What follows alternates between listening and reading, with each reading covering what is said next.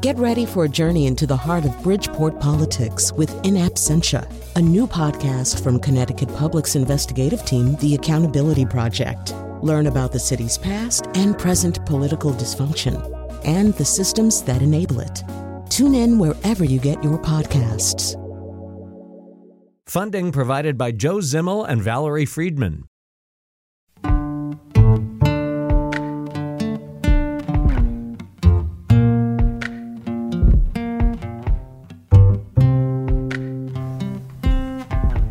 This is Where We Live on Connecticut Public Radio. I'm Lucy Nalpathanchel.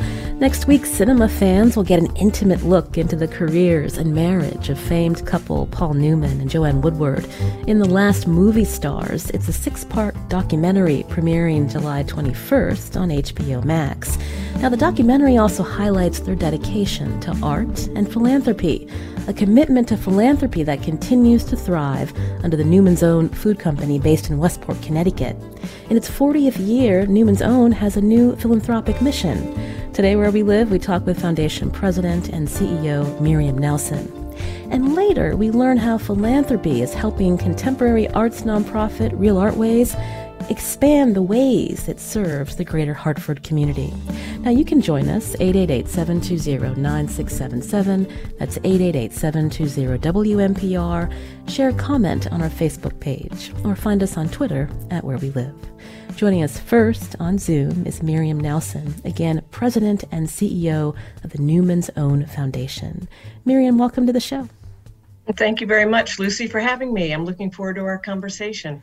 I know many of our listeners are familiar with, of course, the Newman's Own food products. I understand this idea all started way back when in the kitchen of Paul Newman and a friend around Christmas time. Tell us the story.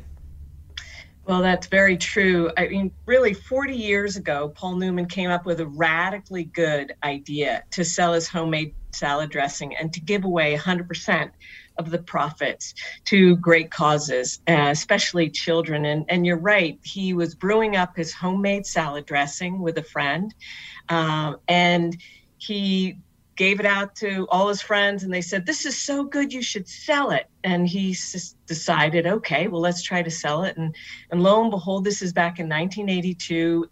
Lo and behold, it flew off the shelves. And then at the end of the year, when the profits came, they saw that they had profits over the cost of actually doing business. He said, let's give it all away. And from that very first year, that was the most radically good idea. And I really think it was, he really, really developed the first purpose-driven brand, if you think about it. We still give 100% of the profits away, and the profits go from the sale of the delicious food, salad dressing and frozen pizzas, and everybody loves the lemonade. It goes to the foundation, and then we do great work with it to really have impact for children who are facing adversity. So 40 years later, this turned into what, nearly 600 million of giving it all away, Miriam? Yeah, we're on track this year to reach the 600 million mark, and 207 million of that has gone directly to Connecticut-based organizations. Wow. So when you think about your customers, do they think of themselves as donors? Talk about that relationship that you have and how you're hoping with this new mission that we'll be talking about, that customers will have a better understanding of where the money's going. Well, you're absolutely right. I believe very, very much that when somebody buys a salad dressing or salsa or pasta sauce, what have you, they are a donor. And what we are working on now is to make it very clear what somebody is donating to. So starting this summer and into the fall, you're going to see more stories on the back of the packages. We're really amping up our social media. We're getting the message out as we are today, so that our donor base, the over 20 million people who buy our food in the country, and we'd love it to be even more, that they feel that connection to the good work. So let's talk more about the causes and this new mission. I understand, the focus on children is something that Paul Newman was very serious about from the very beginning. There is the Hole in the Wall Gang Camp, I understand, for the seriously ill children. But what got him interested? Give us a little bit more about the backstory, about why children. Yes, well, Paul Newman died in 2008, so we don't have him here right now, but we have a lot of his interviews and his writings and really what he founded. And in 1988, or just before 1988, he had this idea that children who were facing serious illnesses needed to be able to be children and just, as he called it, raise a little hell and have fun. And so he founded the Hole in the Wall Gang Camp in 1988 in Connecticut. And now there are 30 camps across the world, the Serious Fun network of camps. And these camps have provided 1.5 million life-changing experiences for children. And the key here is that they're completely free. So these children and their families get this respite, and the child can be with people like themselves and to have a great time. I've visited Hole in the Wall Gang Camp now 3 times. I was at another camp last week. They're so inspirational. So the camps have been central, and we knew that Paul cared deeply about the camps.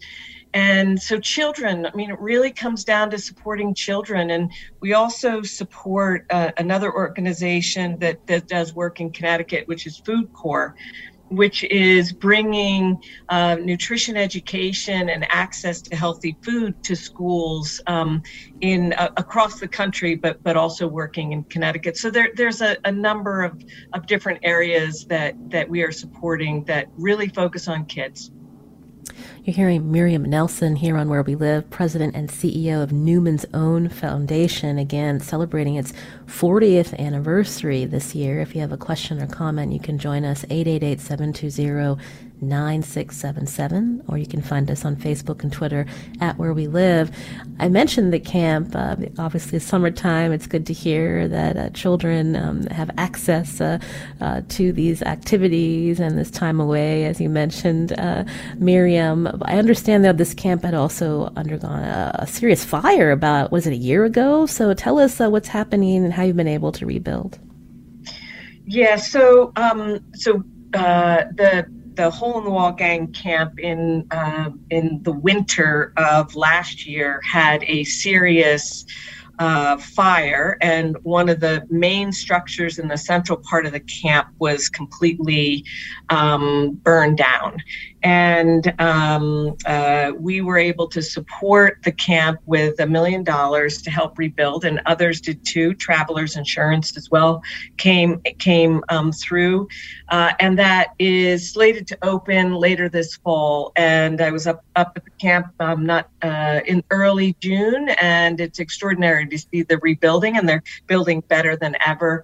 And it really showed the spirit of the camp and how radically good it is that everybody has come together, including the contractors and everybody else. It was really amazing. The other piece is that the firefighters during the fire were able to save the rest of the camp. So it was an incredible effort. Mm. And for the children, since this is a camp for seriously ill children, I imagine there must be demand, and how families are able to access the camp in terms of demand, and thinking again about your commitment to keeping it free. Yes, well, it's really through the Serious Fun network of camps that we support, and then the resources go out to the individual camps, and each camp also does their own individual development work, but it really has been a central tenet to make sure that these remain free for these children so that there's access for everyone. They also, beyond just the physical structures, the various camps reach out to hospitals and communities and into homes so that children, regardless of where they are, they have access to this work. I've mentioned a couple times about the change in mission, and I wanted you to tell us more about how you're thinking about even going beyond these other services for children, but focusing on children's health specifically, Miriam. Yes, we when I started in January of 2020, working with the CEO of the food company, because there's two different pieces. There's the food company and then there's the foundation. We recognized that we needed to be more strategic with our philanthropy, and we also wanted to be clear on where we could have impact. And we know that kids need our help more now than ever, and that Paul Newman believed that nourishing a child's spirit is just as important as nourishing their body. And so when we really looked at what we had authority, the space that we had authority to be in, where we had authenticity, where we knew we could make a difference, where we knew we could have really the greatest impact, it all came down to kids. And so that's why now we are really 100% in support of kids, especially those children who are facing adversity. And I feel very good about it. And I feel that that's where we can have the best impact. When we think about children that are facing adversity, children with adverse childhood experiences or ACEs, this is really important because they're more at risk, as they grow in terms of what they're experiencing now. Can you talk about that, Miriam? Yes, I mean, about 34 million children will face at least one significant adverse childhood experience. And obviously they range, from illnesses or loss or food insecurity or housing insecurity. There are a number of different things. And children don't have the same agency as adults do in terms of their ability to change their environment and change their space. So if we can be supporting organizations that are helping to really empower those kids and to make sure that each kid can reach their full potential, that's where we feel like we're being radically good. And children, they just need a little bit of extra help. And these organizations that we support get to do that. Jackie's calling in from East Windsor. Jackie, you're on the show. What's your question for Miriam Nelson? Hi, good morning. My question is a follow-up on what was said earlier about the foundation and food sources. I wanted to know what the foundation is doing with regards to getting locally sourced foods. I'm very interested in Connecticut and Mass, Rhode Island, our area. Like, what are you guys doing to procure locally sourced food and provide that food to schools, and then also through that provide support for local urban farmers? Thank you, Jackie. What a wonderful question. So we do this in a number of ways. One is through our support of Food Corps, and Food Corps is working across the country and also deeply in the state of Connecticut. And in that work, they connect with more regional and local food systems to make sure that those foods can be procured and then served in the schools. They collaborate with the Farm to School Network, which is a national network. We support a number of different other local organizations in Connecticut, but really our biggest effort is through Food Corps, and that's both in the state of Connecticut and nationally. And what they've seen is through their work that when they're working in schools, and it uses an AmeriCorps model. So they have a young professional that's also working in the schools to help make this happen, that 3 times more fruit and vegetables are consumed in schools because of the hands-on learning and the access. And many of these foods are now coming from more locally sourced regional food systems. Really important work. You're hearing Miriam Nelson again, President and CEO of Newman's Own Foundation, celebrating its 40th anniversary this year. We're going to continue talking with her after the break. And if you have a question, you can join us too, 888-720-9677, or find us on Facebook and Twitter at Where We Live.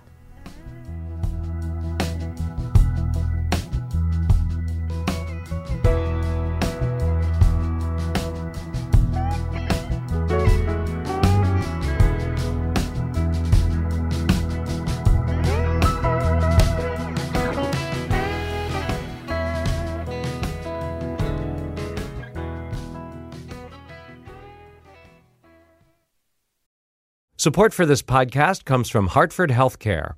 Elevating Health is funded by Hartford Healthcare. ECMO is a leading-edge, life-saving treatment for patients with cardiac or respiratory failure. Dr. Jason Gluck, director of the Mechanical Circulatory Support Program and Emergency Cardiac Care at Hartford Hospital, explains what it is. So ECMO stands for extracorporeal membrane oxygenation, outside the body oxygenation of blood. It's a life support technique that's used by highly sophisticated medical systems for patients with severe heart or lung failure. The technique involves removing blood from the body, oxygenating it, and then returning it back. ECMO procedures happen in the ICU, but not all hospitals are equipped with the necessary technology and staff. Dr. Gluck describes Hartford Hospital's ECMO Go team. So ECMO is considered when treatments have failed. And in our center, with a special ECMO on the Go team, we'll actually take that technology to their hospital and help them out there if they need to stabilize the patient and then bring them back to Hartford for recovery. For more information, go to ctpublic.org/elevatinghealth. This is Where We Live on Connecticut Public Radio. I'm Lucy Nalpathanchel. Newman's Own Foundation in Westport, Connecticut has shifted the focus of its philanthropy to child health, in particular focusing on children with adverse childhood experiences, or ACEs, who are at risk for diseases later on. My guest is Foundation President and CEO Miriam Nelson. She's a highly regarded scientist in the area of public health with a special interest in nutrition. Now, coming up, we're going to hear from nonprofit Real Artways about its expansion of programs to serve the greater Hartford community. How do you decide which organization to support where you live? What's your favorite nonprofit in Connecticut? You can join us, 888-720-9677, or find us on Facebook and Twitter at Where We Live.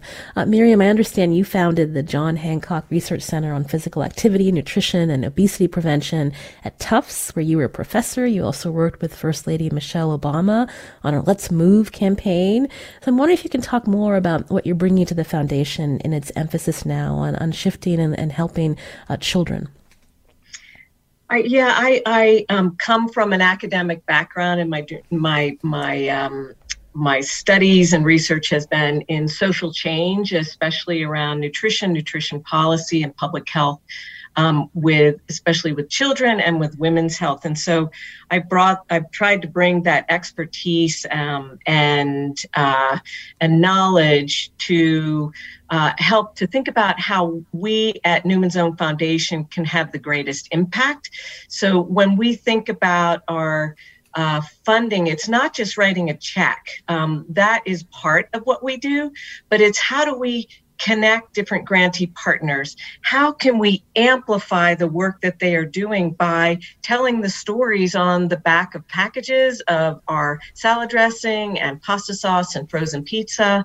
And they taste great. And then people get to read about our grantee partners and to learn more and to engage more. So we're really trying to think about a strategy where we can amplify this work and really create systemic change so that children all around the country will benefit and will have really more enriched and better lives. You became president and CEO of the foundation before the pandemic, and I'm wondering how the pandemic has influenced your change in the mission and what you're hoping to tackle. I started, as you know, in January of 2020, and then by March we were in pandemic mode. And I feel like we were really well prepared, and we did a lot of thinking right when the pandemic hit. Like, should we shift our philanthropy? Should we do something different? And what we decided was those organizations that we support in Connecticut and elsewhere, we really wanted to stick by them because they were already doing such good work, especially for children. So we really. Our mantra about being radically good was never more important as it was as those early stages of the pandemic. So we didn't shift very much. We really doubled down and wanted to make sure that those organizations we were supporting, that we stuck by them during that time. Now, part of your focus, I'm curious if you could tell our listeners about something called Soul Fire Farm and how that's benefiting Indigenous youth, Miriam. Oh, yes. Well, our Indigenous Youth Project is one of the areas that we are focusing our work across the country.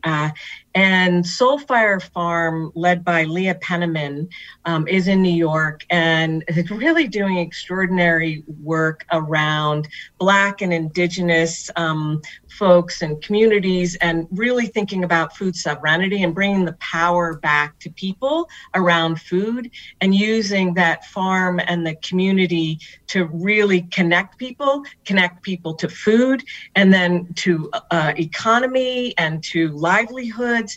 It really it emanates out throughout her whole community, and we just love Soulfire Farm. Another one that's in Connecticut that we support is the Green Village Initiative that's in Bridgeport. And I mean, these projects are very inspirational, and you can go to newmansown.org and you can read more about all of our projects and volunteer, get involved, support those individual organizations. But the lucky part of my job is that I get to see this work and really see how it's having a radical impact in these communities that they serve.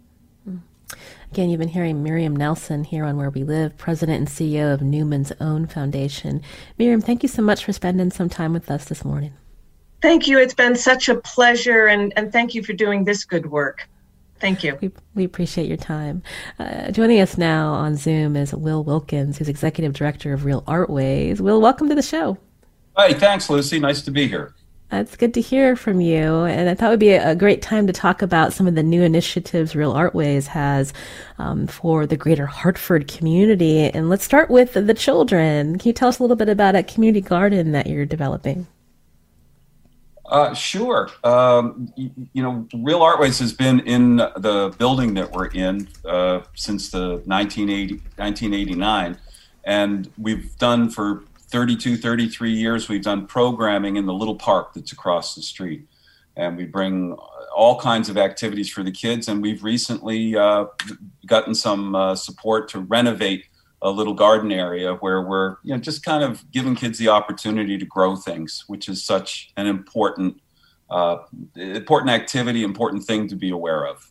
To learn more, Tina Parzali is joining us. Tina, you're with RAW, and you're going to be working on this program. Welcome to our show.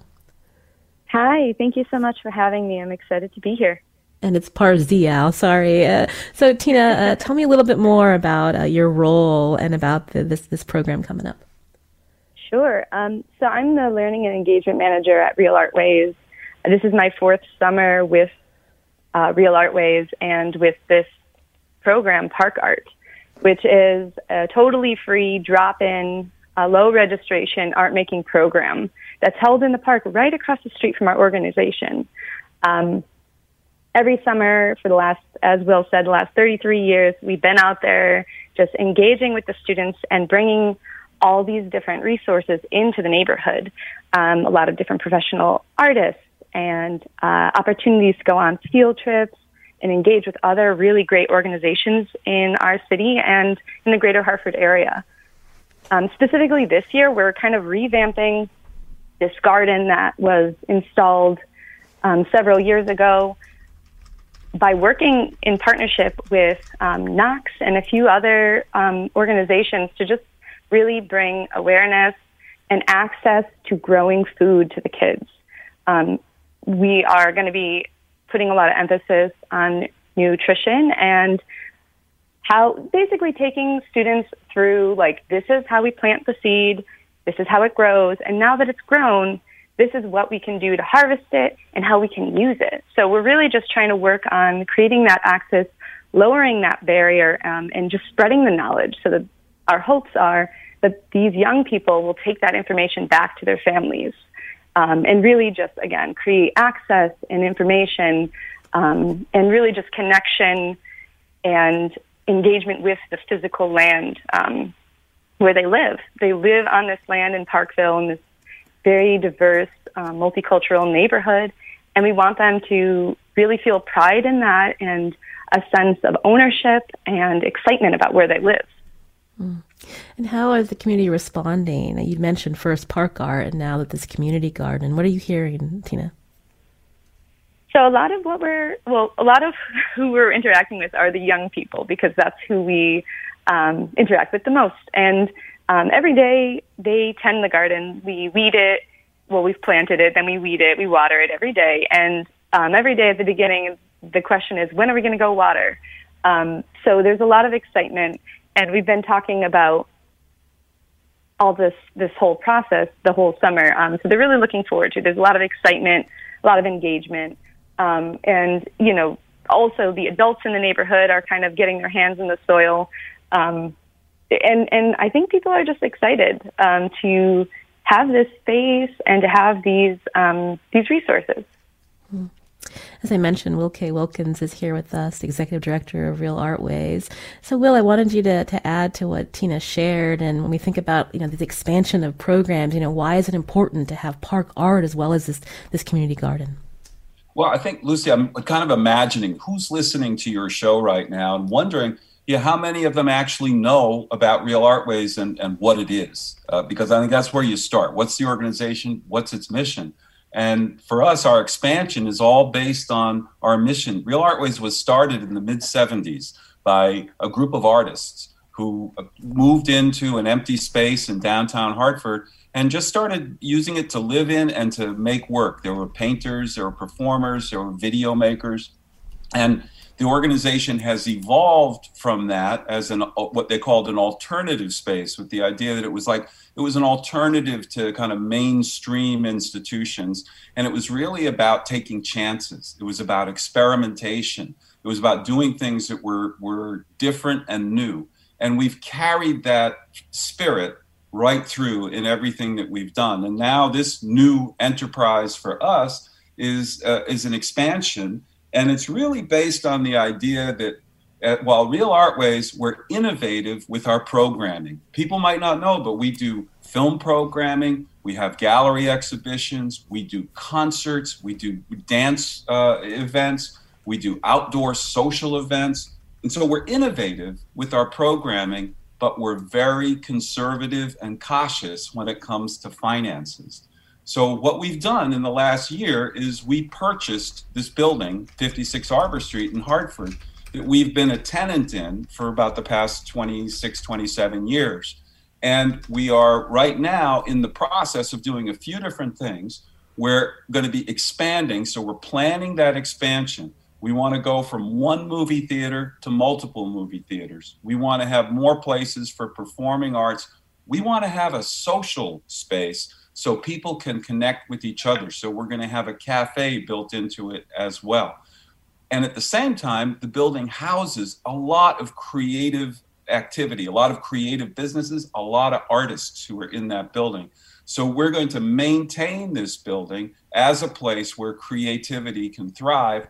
And the conservative and cautious part of it, the building generates revenue. The whole plan is based on the idea that we can become more self-sufficient. We'll never be entirely self-sufficient because of the social mission of what we do, but we want to become more self-sufficient, more entrepreneurial in terms of how we survive looking forward. So we're expanding our program, and at the same time, we're purchasing this building, which has all these tenants, and then we're working out various new ways to connect with community.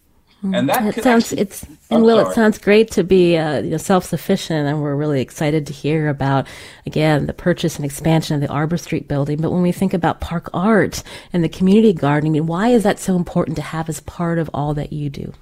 Well, one of the ways that I think about it is that Real Artways is an organization with a national scope. We look across the country. Examples of that are many of the artists that we presented who've gone on to more prominence. Real Artways has presented a remarkable number, for your listeners who are familiar with the MacArthur Fellows, the MacArthur quote-unquote Genius Grant Awards.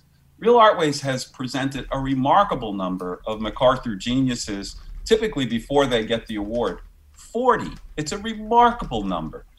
But all of that, that national significance, and the fact that we had Kehinde Wiley, the artist who's famous for his portrait of President Obama. He had his first solo exhibition at Real Artways. All of that's important.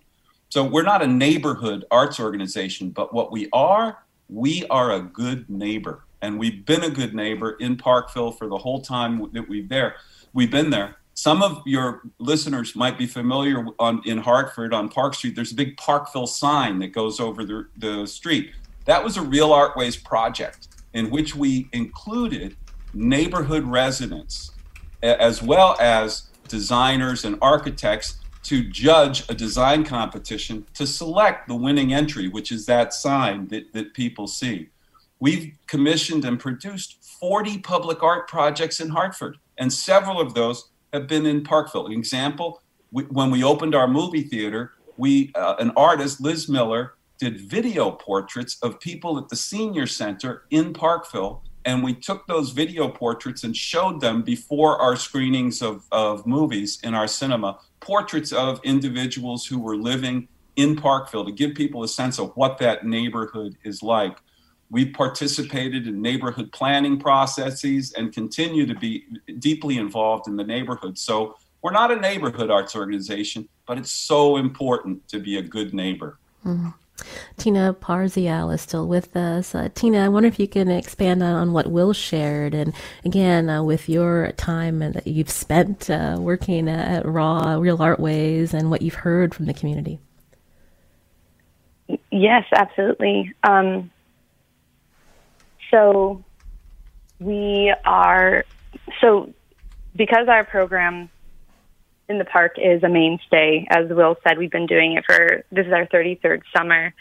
The students really kind of look forward to it each year, and we've gotten to the point where we have the children of students we worked with when they were in their youth, bringing their kids back. So there is this intergenerational connection and relationship that we've built with our neighborhood over, as I said, the last 30 years. And I think that it's our responsibility and our privilege to continue to work with everyone and do what we can to share our resources, our access to these resources and these funds with all of the people that we live among. Mm. Well, Tina, thank you for coming on and telling us about some of the work that you're doing at Real Artways. Tina Parzial, thank you for your time today. Thank you. Still with us here on Where We Live is Will K. Wilkins, Executive Director of Real Artways.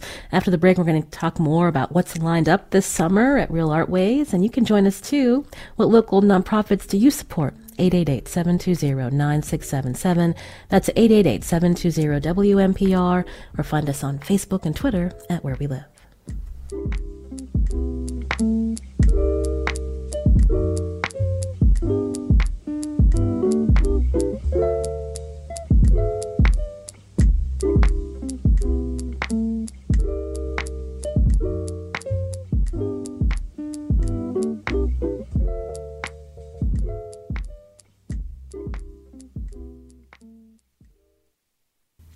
This is Where We Live on Connecticut Public Radio. I'm Lucy Nalpathanchel. Coming up tomorrow, how will the overturning of Roe v. Wade impact reproductive care across the U.S.? On the next Where We Live, OBGYNs share their expectations and fears in a post-Roe world. We want to hear from you. That conversation tomorrow. Now today we're talking with Real Artways Executive Director Will K. Wilkins. It's been a gathering place for artists in the community for 47 years. As we heard, the nonprofit is expanding to do even more. You can join us, 888-720-9677. That's 888-720-WNPR, or find us on Facebook and Twitter at Where We Live. Will, I understand you got a great phone call recently announcing an unexpected grant. Yeah, it was such a wonderful thing, Lucy. Just out of the blue, we heard from an organization, a new foundation that's been started up located in Wisconsin to fund arts organizations across the country, and they said, "Hey, congratulations! You've been selected for this preliminary award, along with a number of other arts organizations nationally, to get support from the Ruth Foundation." And I wish I got a phone call like that every day. That'd be fantastic. But it was really reaffirming, and it was reaffirming for a couple of reasons. Number one, they knew about our work, but it was also how they had heard about Real Artways' work. They share with Real Artways a commitment to artists, and what they did is they asked a number of artists to recommend organizations for funding. And Real Artways was recommended by an artist with whom we've worked, who's done some really wonderful projects in Hartford when we worked with her, but around the country, including a recent project that's in Penn Station in New York City. So, getting that kind of support, it's a real reflection back at us at our commitment to artists and community. So, yeah, it was real energizing, very grateful for that. Mm. Can you talk more about how you support and engage with local artists, Will? Sure. I mean, the thing about it is you want to have support for local, regional, national, and international artists. And each of those things is reflected in one way or another in our community. So we don't, when we present artists and we present an artist who's in the area, we don't frame them necessarily saying, here's a local artist. We say, here's an artist, just like an artist who might be of national significance, an artist who might be regional or international. So we, almost all the time on our walls, we have at least one or two artists who are in the region, and creating a context where people can connect with each other is equally important. So it's not just about, can I put my work on the wall? All artists have this strong desire to have their work be seen, but a lot of it comes out of a social context. You think about art school, think about artistic neighborhoods. People need people. We all need each other so much. That's one of the reasons we started our monthly social event 20 years ago this year. We call it Creative Cocktail Hour. And of course, like everything else, it's been impacted by the pandemic. But we're up and running again, and we have a few hundred people coming. It's once a month, the third Thursday of every month. And it's open to the public. There's an admission charge, but we really see it as a place where all different sorts of people come together. And that's people of different backgrounds, Black, white, brown, Latino, gay, straight, transgendered, young, old, city, suburb. It's a wonderful mix of people. And one of the things I think about living in Connecticut is, while there is great diversity and a great range of people in the state, people don't always rub elbows with each other. They don't always have that opportunity. So we very consciously have built this monthly event on the third Thursday of every month as a place where all sorts of people can come together, and especially people who define as creative artists, other people who are involved in creative enterprises, have a chance to connect with each other. It's such an important part of life. And I think sometimes here in Connecticut, we spend a lot of time in cars. We spend a lot of time kind of driving through and around, and those opportunities to connect with each other face to face. Post-pandemic, I think we're all feeling it in one way or another very strongly. That's such a human need. And I think it fosters creativity to connect with each other in that way. Sometimes we all need to get together in a parking lot and dance, Will, right? Absolutely. Take us back to that time when with COVID, obviously Creative Cocktail Hour not happening, when it was able to come back. What was that like? Well, we were closed for a few months when COVID started, but we thought it was really important in general to be open again as soon as possible. So we reopened in the end of the summer of 2020. We started with outdoor movies and concerts. We did a whole series of movies that were musically themed and brought in bands with that. We reopened our movie theater indoors in October of 2020. So Creative Cocktail Hour took a little bit longer to create because it's so social. And we began to come back last summer. Remember last summer in July, people were thinking, we're kind of coming out of COVID. And then all the various waves subsequent to that set us back on our heels. Well, we'll see. This summer, people are out, can be outdoors. They can be with each other. We've got a band coming in on this next Thursday, is the Creative Cocktail Hour. A week from tomorrow. And it's a band called Mamas Baba Ganoush. I actually just heard them on National Public Radio. And they're on a tour that they originally planned when the pandemic was happening and had to postpone it. And they're kind of an unusual band, excellent musicianship, but they're a klezmer band from Denmark. So I can't use words to describe what they are. You're going to have to come and see it yourself. But that's the third Thursday And this month it falls on the 21st, a week from tomorrow. The Creative Cocktail Hour, it's, it might sound like, oh, it's about drinking. And yeah, there's that option, but it really is about people connecting with each other. I said dancing, but okay. Yeah. Well, some people connect those two things too, Lucy. Well, Will, when we think about the expansion, for the listeners who may not have visited yet Real Artways, talk about the new cafe and the plans for more movie theaters. Well, I don't want to get people all too excited because we are in the beginning stages of planning all this. We're raising money. We're working with the architects and the designers and all the construction people. And so this is all going to take place, but it's not going to take place, it won't be done probably for another year and a half, 2 years, maybe a little bit longer than that. But the idea is to have multiple movie theaters, exhibition spaces. So when you come, you're not just coming to the movie. You're coming into a context where you're going to be around people who are interested in new ideas, who are interested in talking about movies. And as part of that, we're going to be creating a cafe that people can hang out in. It's not going to be like a fancy place, but it's going to be a place where it's going to be quality. And, one of the things about our state tends to be very separated by color, very separated by money and resources. It's the unusual situation where you have people coming from a variety of backgrounds all in one place. And part of the experiment of Real Artways is to create that context where different things can go on at the same time that attract maybe primarily different audiences. And then the idea of the cafe is that all these people from different places can come together. Now, I don't want people like imagining the Star Wars cafe, but the idea is something like that it's an opportunity for people who otherwise wouldn't get to know each other to get to know each other. Also an opportunity to see people who you know and people who you have a lot in common with and to connect around that. I think the social aspect of enjoying art, enjoying movies is so important. We like to go to the movies. We love to talk about the movies.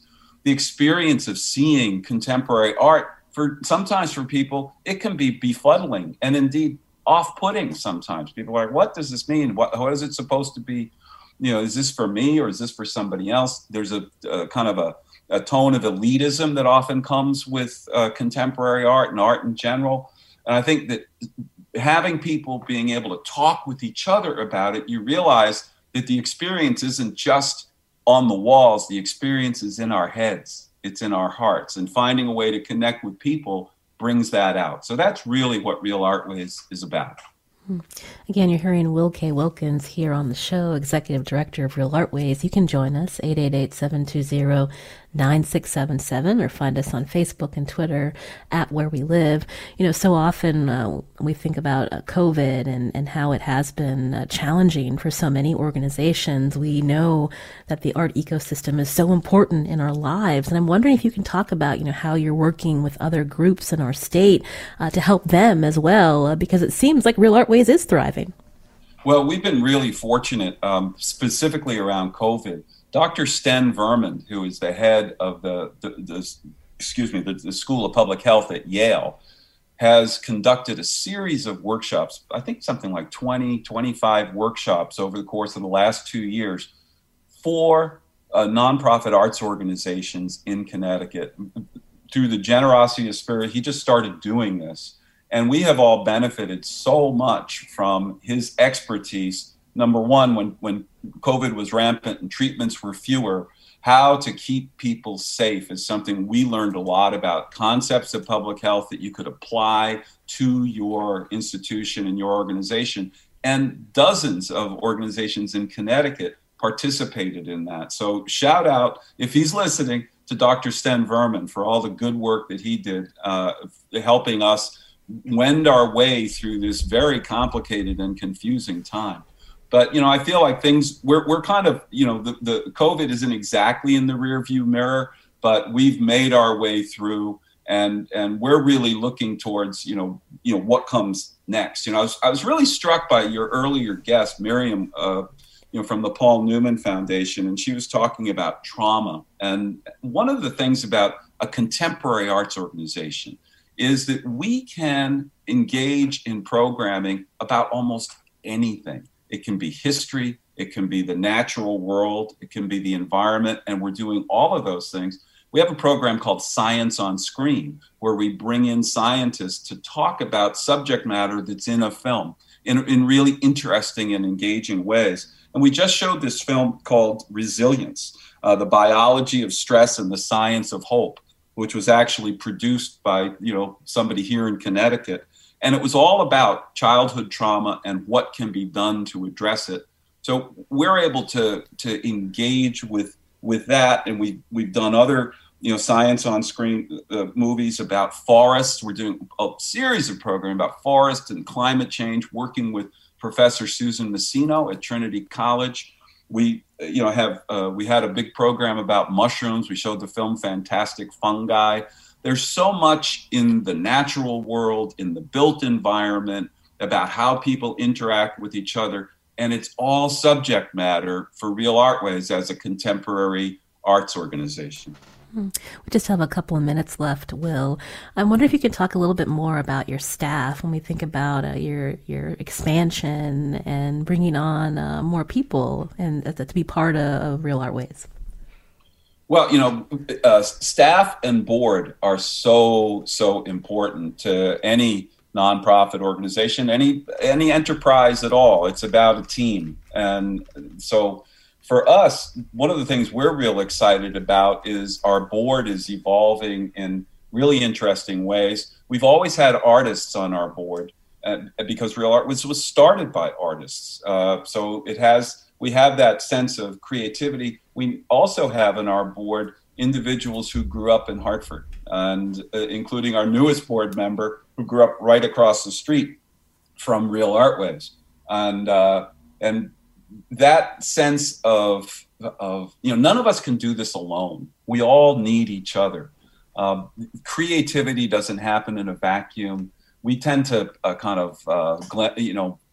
valorize the individual as the source of all creativity. And I think that's part of it, of course. But in reality, community and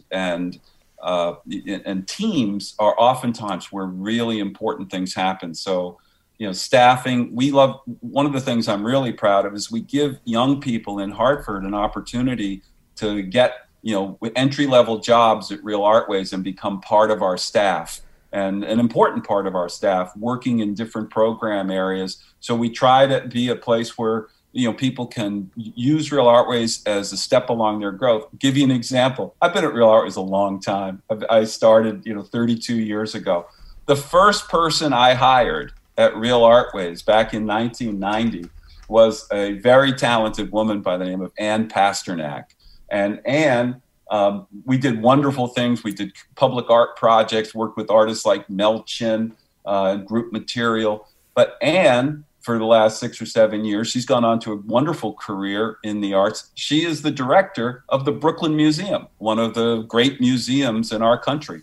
And she, she was the first person I hired at Real Artways. So we've had a number of people who pass through and, give us an enormous amount while they're here and then move on and do more good things. Staff and board, so important. That's Will K. Wilkins again, Executive Director of Real Artways. Thank you so much, Will. We appreciate your time today. Hey, Lucy, thanks for having me. I'm Lucy Nalpathanchil. Today's show produced by Sujatha Srinivasan. Our technical director is Kat Pastor. We'll put out links to these great organizations on our website, ctpublic.org/wherewelive. We'll be back tomorrow.